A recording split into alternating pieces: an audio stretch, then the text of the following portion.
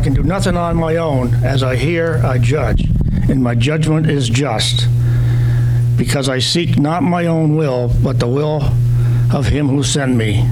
If I alone bear witness about myself, my testimony is not true.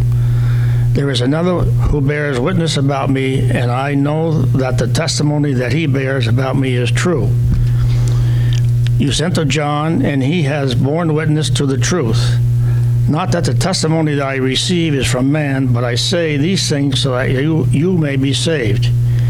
He was a burning and a shining lamp, and you were willing to rejoice for a while in his light. But the testimony that I have is greater than that of John. For the words that the Father has given me to accomplish the very works that I am doing bear witness about me that the Father has sent me, and the Father who sent me has himself borne witness about me. His voice you have never heard, his form you have never seen, and you do not have his words abiding in you, for you do not believe the one whom he has sent. You search the Scriptures because you think that in them you have eternal life, and it is they that bear witness about me. Yet you refuse to come to me that you may have life. I do not receive the glory from the people, but I know that you do not have the love of God within you. I have come in my Father's name, and you do not receive me. If another comes in his own name, you will receive him. How can you believe when you receive the glory from one another and do not seek the glory that comes from the only God? Do not think that I will accuse you to the Father. There is one who accuses you, Moses, on whom you have set your hope. For if you believed Moses, you would believe me, for he wrote of me. But if you do not believe his writings, how will you believe my words? God, our Heavenly Father, we thank you for this day. We thank you for all these people that have gathered to make this church today. At this time, Lord, we ask that you will be with Eric as he brings the message, and that we will have our ears open to hear what he says. And we pray these things in your Son's name. Amen.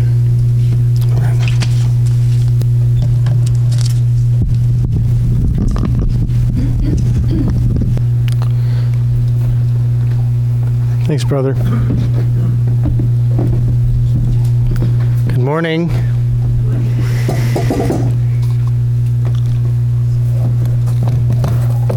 Well, it's Aaron and I that are the preachers now, so you're going to see me more. So get ready. I'm thankful to be here. Let me just begin in prayer. Father, it's just an honor and a privilege to stand and to offer up your word. I pray, Holy Spirit, that you would go before me and just help me communicate clearly. Help me instruct, teach, convict your people. And at the same time, all the while, doing it to me. I don't have the power to change anyone, but by you, Spirit, you do. And so I ask that Jesus would be clear to those who believe, and I pray that those that don't would meet him today. In Jesus' name, amen. In 1995, there was a notorious American trial that really mesmerized the world, and that was the O.J. Simpson trial when he was on trial for murdering his wife. And while I'm not going to get into all that, I want to set the backdrop for our message today, that it's a trial that we'll be experiencing. There was 150 witnesses that testified on the Simpsons trial. Today there'll be four or five, depending on the commentators. I'm going to give you five. And I'm going to set this sermon up in a 4-part series, trying to address this as the main point of the sermon. We need the law, but true life is found in the grace giver. So this will be a 4-part trial that I'll walk you through. And in this trial, this is a trial to seek truth. We have Jesus and the religious leaders in the courtroom. We have Jesus as the judge, as verse 30 says, as ascribed by the Father, and the witnesses are lined up. So here is this 4-part legal proceeding. Part 1, we're going to set up the trial, and the first 2 witnesses will testify. So this is out of John 5:30 through 34. Let me read this. I can do nothing on my own.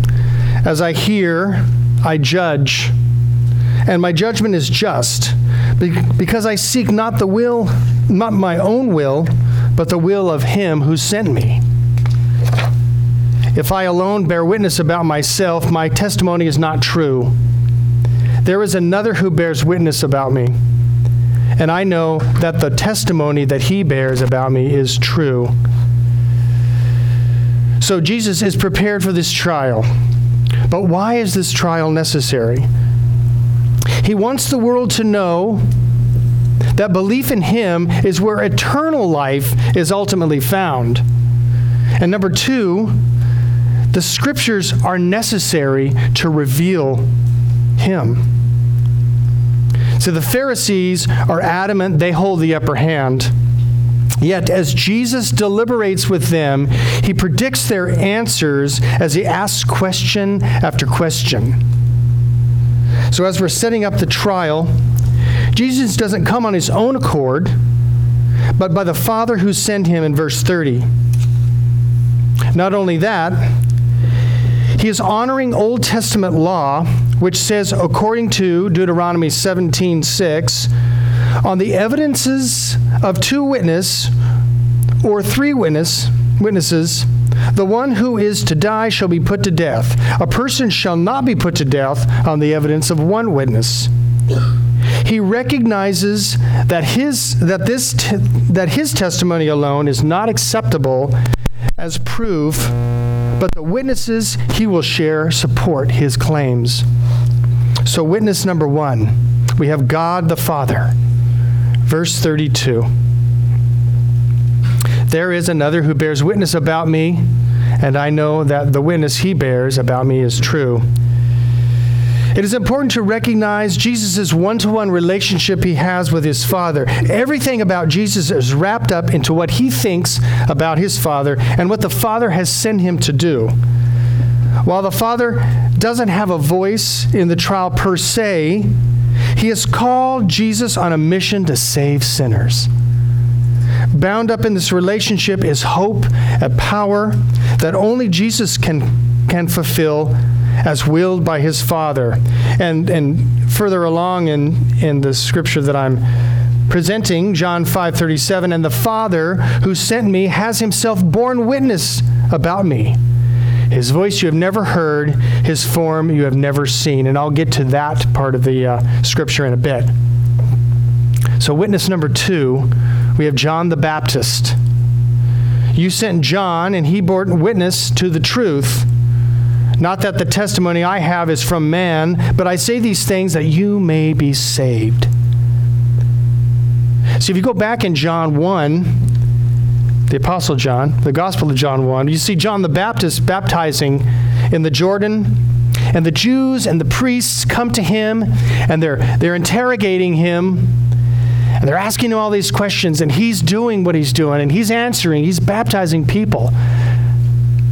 And he's waiting for that moment. And then it happens. He sees Jesus come across the crest, and he proclaims, "Behold, the Lamb of God, who takes away the sins of the world."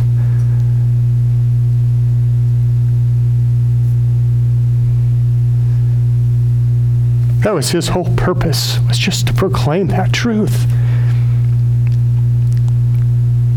And then he baptizes Jesus.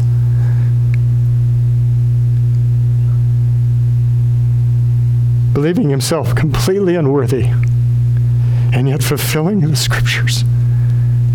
John 1:32-34, and John bore witness. I saw the Spirit descend from heaven like a dove, and it remained on him. I myself did not know him, but he who sent me to baptize with water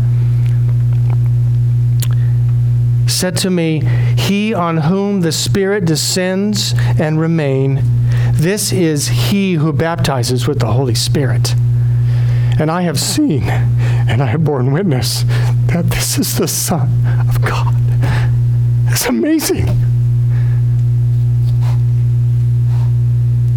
The religious Jews saw this go down. They're standing in front of this life-changing moment in history. The truth was before their eyes, and yet they were blind in the spiritual darkness. In verse 35, it says that he was a burning and shining lamp, and you were willing to rejoice for a while in his light. You see, John was the lamp, and Jesus was the light.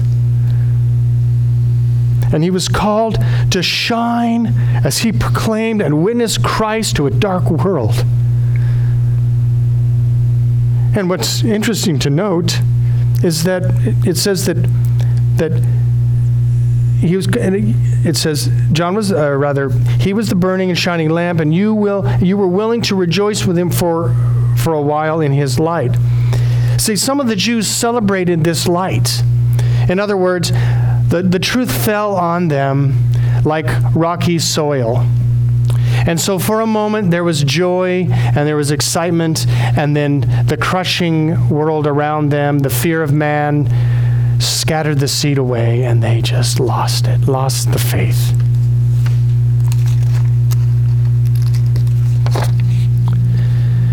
So as I think about how do we apply these first two witnesses to our life, I have some questions that I want to ask. Do you believe that Jesus is who the Father and John the Baptist say he is? Do you believe Jesus is the Son of God and Savior of the world and bear witness of him?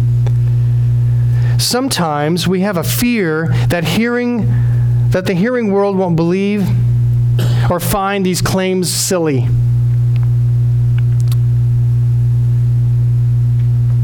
John the Baptist spoke regardless of who was listening. Let's take to heart the parable of the sower. Let me read that to you, because I think it says a lot about our faith and what we think we're doing in light of what we've been called to do as sowers. And so Mark 4, again, he began to teach by the sea, and a very large crowd gathered around him. So he got into a boat and on the sea and sat down while the crowd was by the sea on the shore. He taught them many things in the parables, and in his teaching he said to them, listen, consider the sower who went out to sow. As he sowed, some of the seed fell on the path, and the birds came and devoured it. Other seed fell on rocky ground where it didn't have much soil, and it grew up quickly, since the soil wasn't deep. When the sun came, it was scorched, and since it did not take root, it withered away. Other seed fell among the thorns, and the thorns came up and choked it, and it didn't produce fruit. Still other seed fell on good ground, and it grew up, producing fruit that increased 30, 60, and 100 times. Then he said, let anyone who has ears to hear listen. So then later he explains the sower parable. Then he said to them, don't you understand this parable? How then will you understand all the parables? The sower sows the word. Some are like the word sown on the path.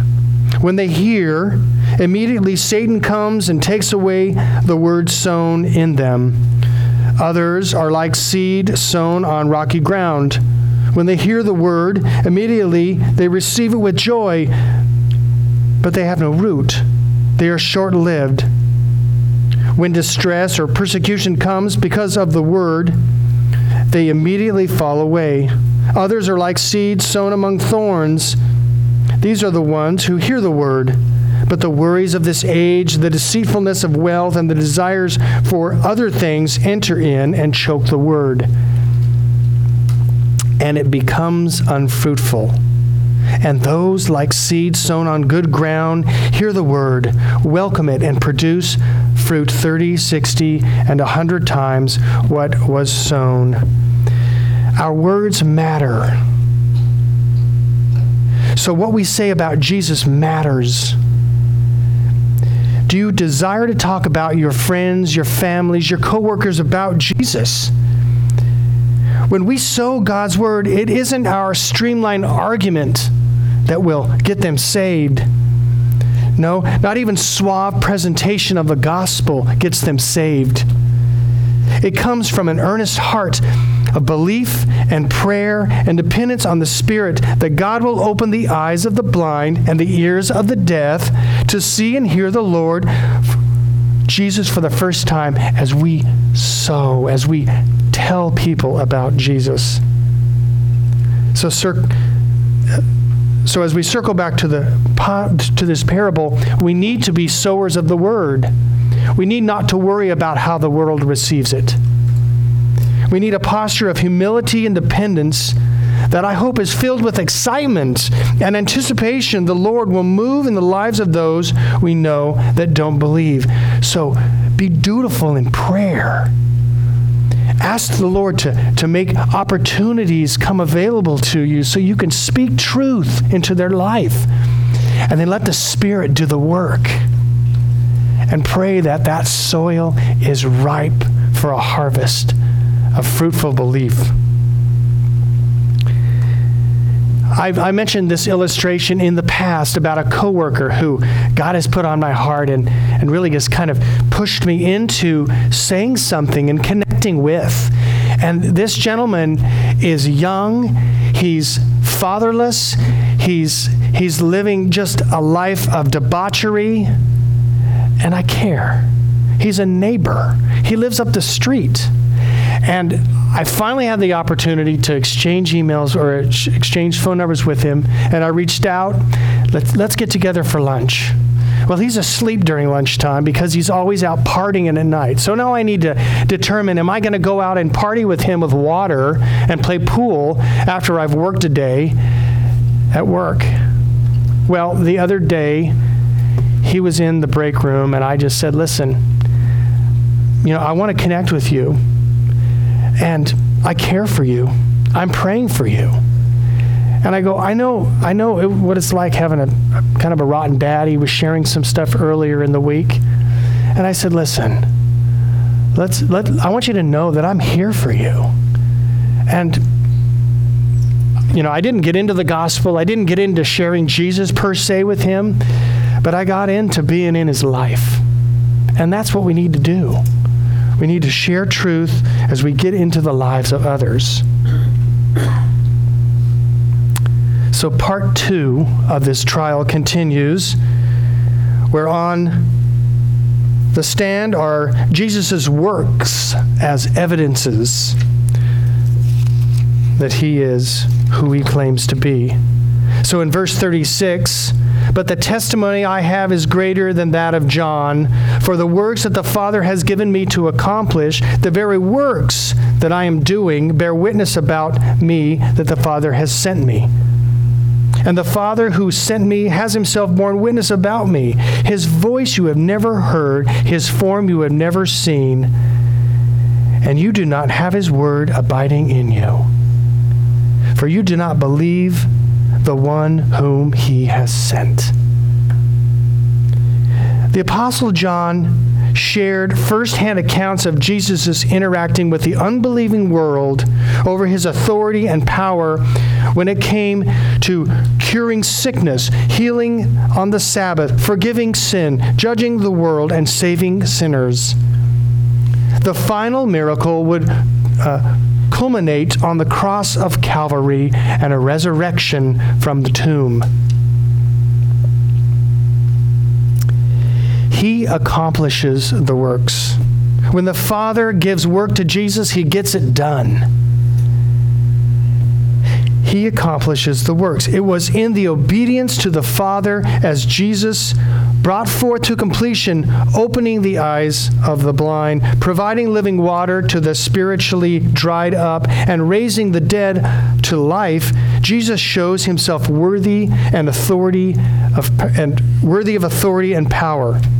But see, his worthiness isn't found in the miracles, but rather in his identity as the Son to the Father, as we saw in verse 37. And I'll read it again. And the Father who sent me has himself borne witness about me.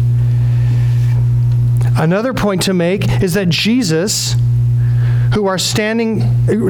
another point to make is that the Jews who are standing in front of Jesus are encountering the living God in the flesh and yet don't see him because of their spiritual blindness and lack of belief. So, when Jesus says, his voice you have never heard and his form you have never seen, he is challenging what they claim to believe in the Torah, which are the first 5 books of the Bible.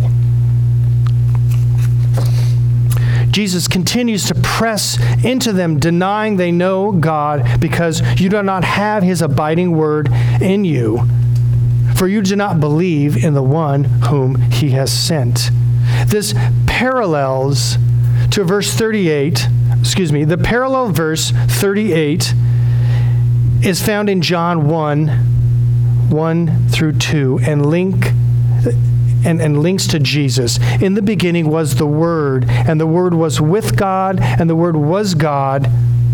He was in the beginning with God. It takes the Word of God to believe the Word of God, but it takes the Spirit of God to believe it. The religious zealots quest for nothing more than spiritual knowledge and fail to recognize their desperate need for the transformative hope they can find in Jesus. They need the Spirit of God to open up their eyes. So as I consider application, it may be presumptuous of me, but maybe it's not a far stretch that we define ourselves in our own achievements. I can look in the mirror and ask, am I a good enough husband?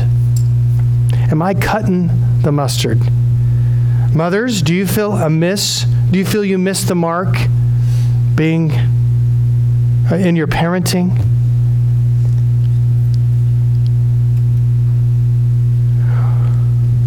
Some of you may have been forced to find new jobs because of the pandemic. Has this caused financial disruption in your budget? Perhaps we have made some bad choices or decisions which caused us to hurt others. If your worth is based on relational performance with your spouse, children, or even your friends, or a lack of job accolades, or even failures of sin, you are a candidate for the gospel of grace.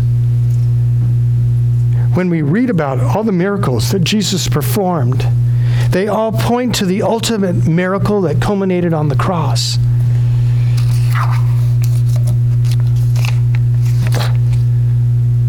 For us, he opened our spiritual blind eyes to see the truth of who he is. He has given us hearts, new hearts, to believe him. But what's most scandalous is he has forgiven our shortcomings and our misguided identities of worth, with Christ-centered identities. These are no match for his grace. No match. John 1, 16 and 17, from the fullness we all received grace upon grace. For the law was given through Moses, grace and truth came through Jesus Christ. In this new place of identity, because what Jesus has done, we can live out that with gratitude. And it isn't about what we do, but it's what he has done. I remember counseling, as an illustration, I remember counseling a brother early back who was engaged to be married, and they were living together.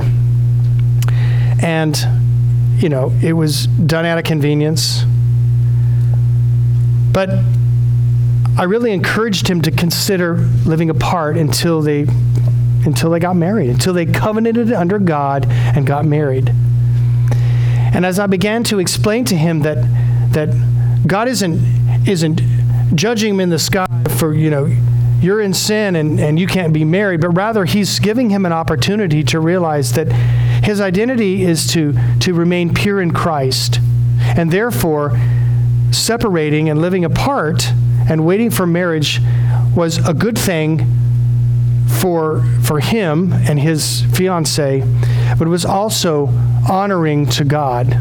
And so he realized his new identity as a son of God allowed him to really live that out as he was being respectful and honoring his bride-to-be. So part 3 of the trial, we have the scriptures that are on witness, that are the witness.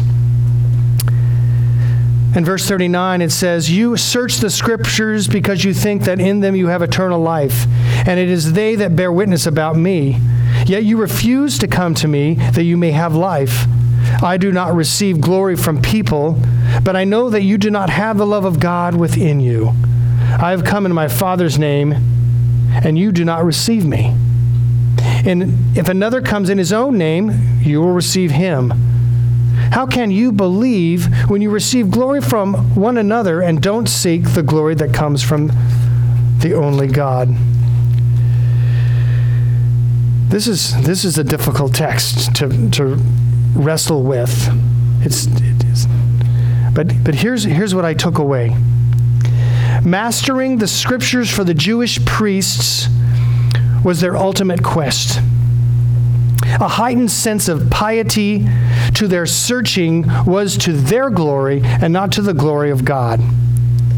In verse 39, Jesus recognizes their studiousness of the scriptures, but he points out that in the motivation to know them as just spiritual knowledge, there is no eternal life.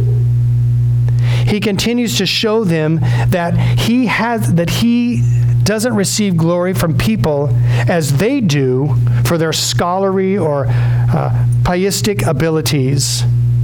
Their prideful minds miss the very aspect of what or who these words of God are speaking of. In the Gospel of Luke 24:27 says here, and the beginning, let me give a context. So Jesus has resurrected and he's walking with the disciples and they're amazed that he's there. And so he takes a moment and reasons with the scriptures. And it says here that, and beginning with Moses and all the prophets, he interpreted to them in all the scriptures the things concerning himself. According to commentaries read, because of competing value systems, the Mediterranean culture of the time was heavily influenced by lifting up a group or a person they'd honor and glory, with honor and glory.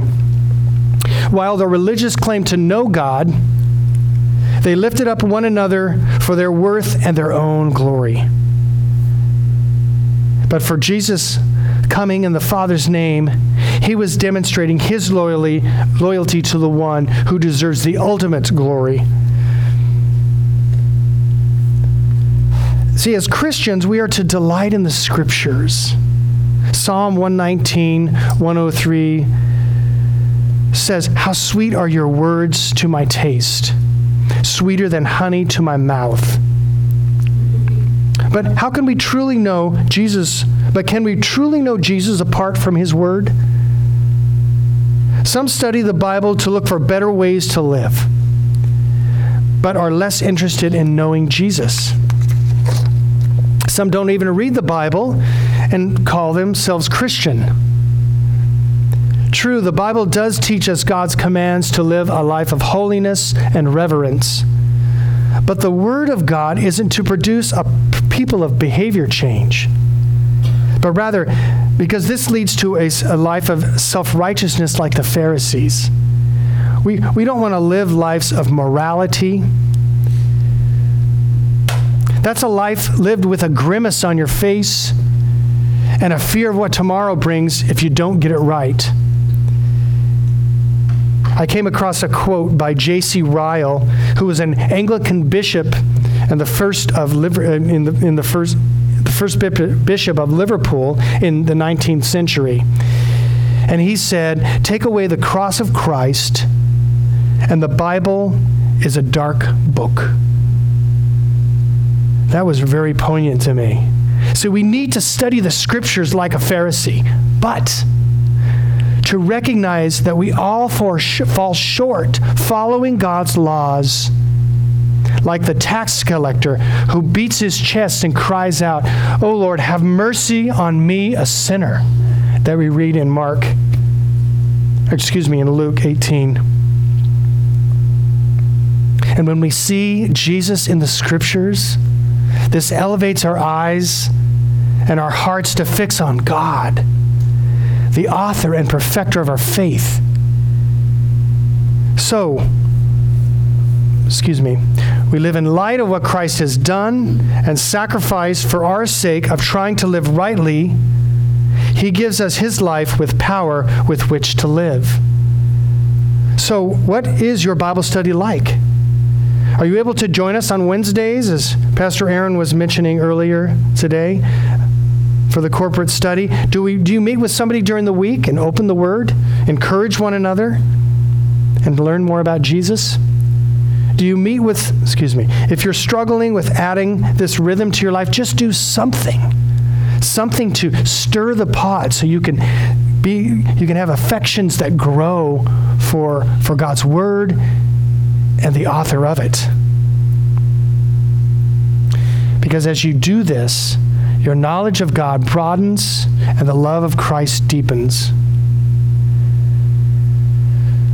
So for Carl and I, the one thing that we've tried to do more regularly is meet with a couple other families on Sunday night. So we gather, we have fellowship, we have some dinner, we laugh, some of us cry, not just me, and we have a really great time. We're all Christians. We open God's words, and we talk about what we're thankful for. We talk about what we're struggling with. And what this is doing is this is deepening our love for one another. We're opening the Word of God. We're rallying around that. We're including our children in this so they can experience their parents doing this, but also including them in those conversations. What are they thankful for? What are they struggling with? And prayer. And this is really helping us grow as Christians, and we're doing it together. So I encourage you, do something like that.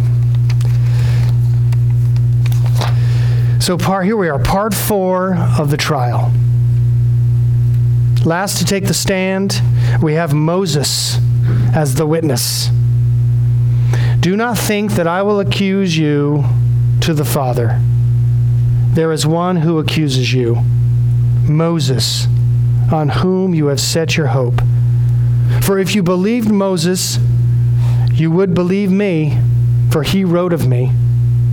But if you don't believe his writings, how will you believe my words?" I find this most intriguing of all of these witnesses. The opponents of Jesus idolize someone who they thought was greater than Jesus.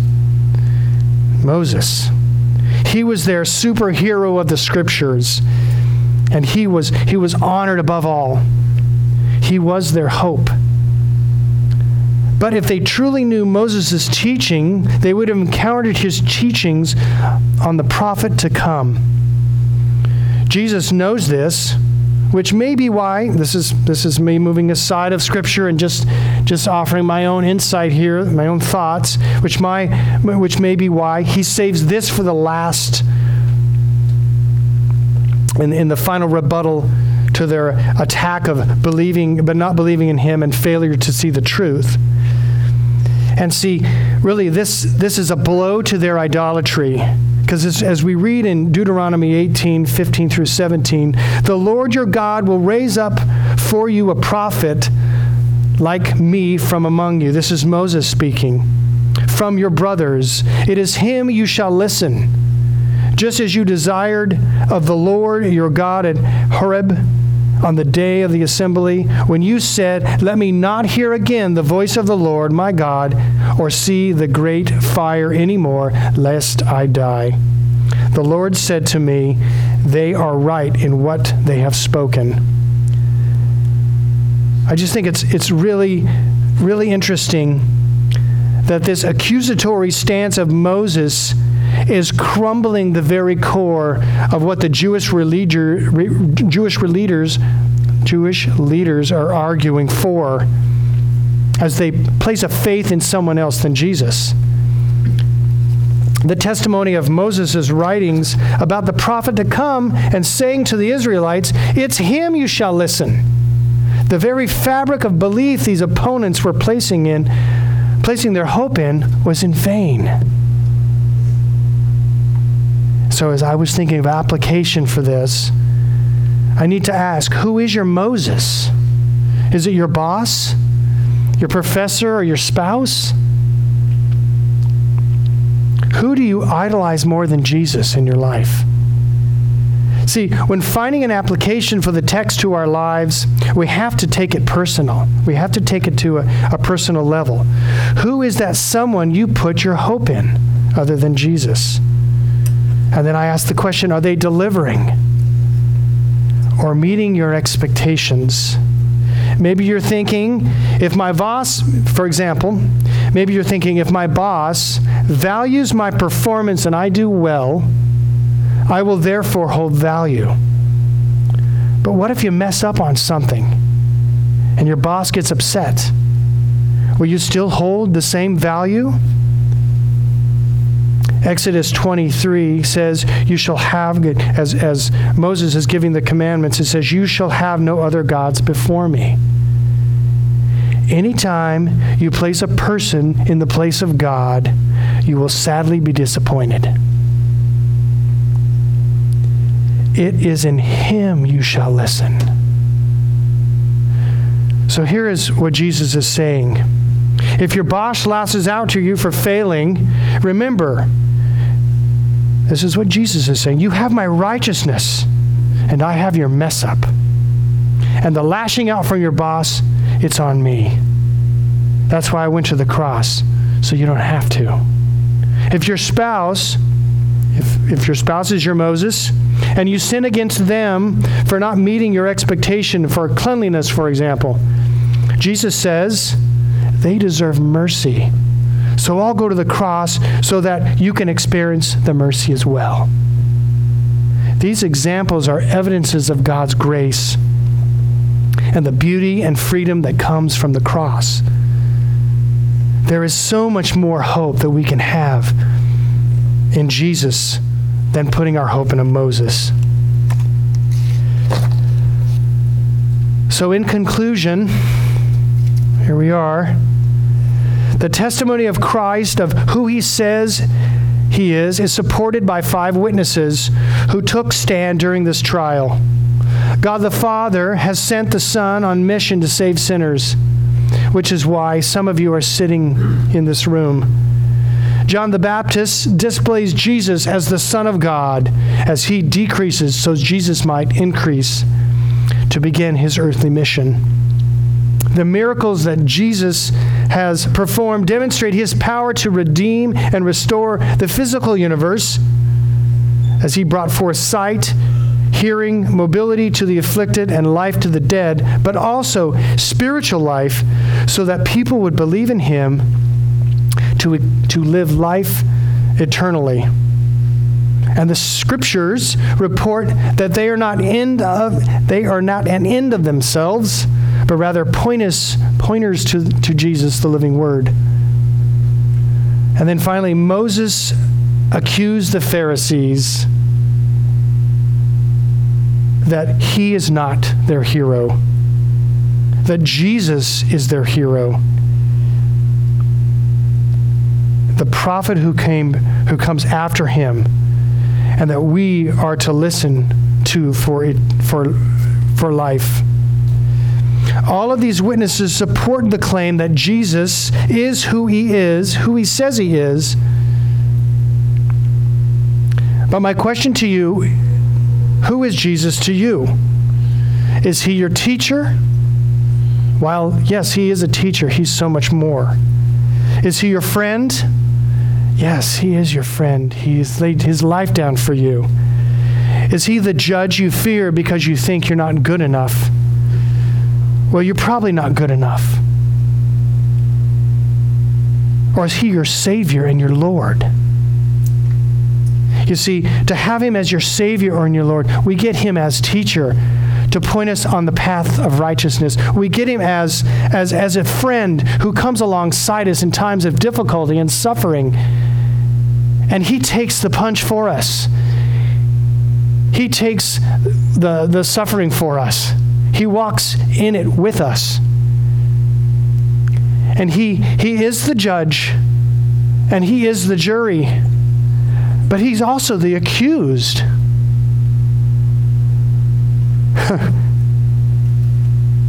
You see, when the anvil finally hits at the final trial, Jesus is accused. And he goes to the cross for us. He goes as our substitution, so we don't have to.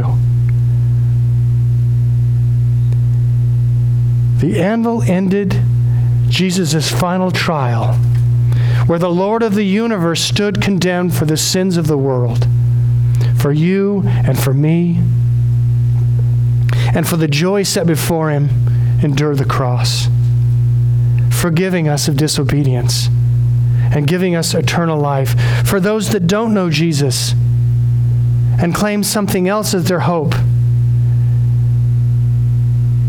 they will suffer God's wrath. There's no way around it. But if you call on Jesus as your Lord and Savior, today, he has paid the penalty, and he has set you free to live eternally with him now. He has given up his life for us so that we could have his life in his death. And through that, we get to be his church. We get to encourage one another. We get to gather together. We get to celebrate in song. We get to give in tithes and offerings. We get to be Jesus to the world. So where are you today with Jesus? Let me pray. Lord, thank you for your grace. Thank you that we have an opportunity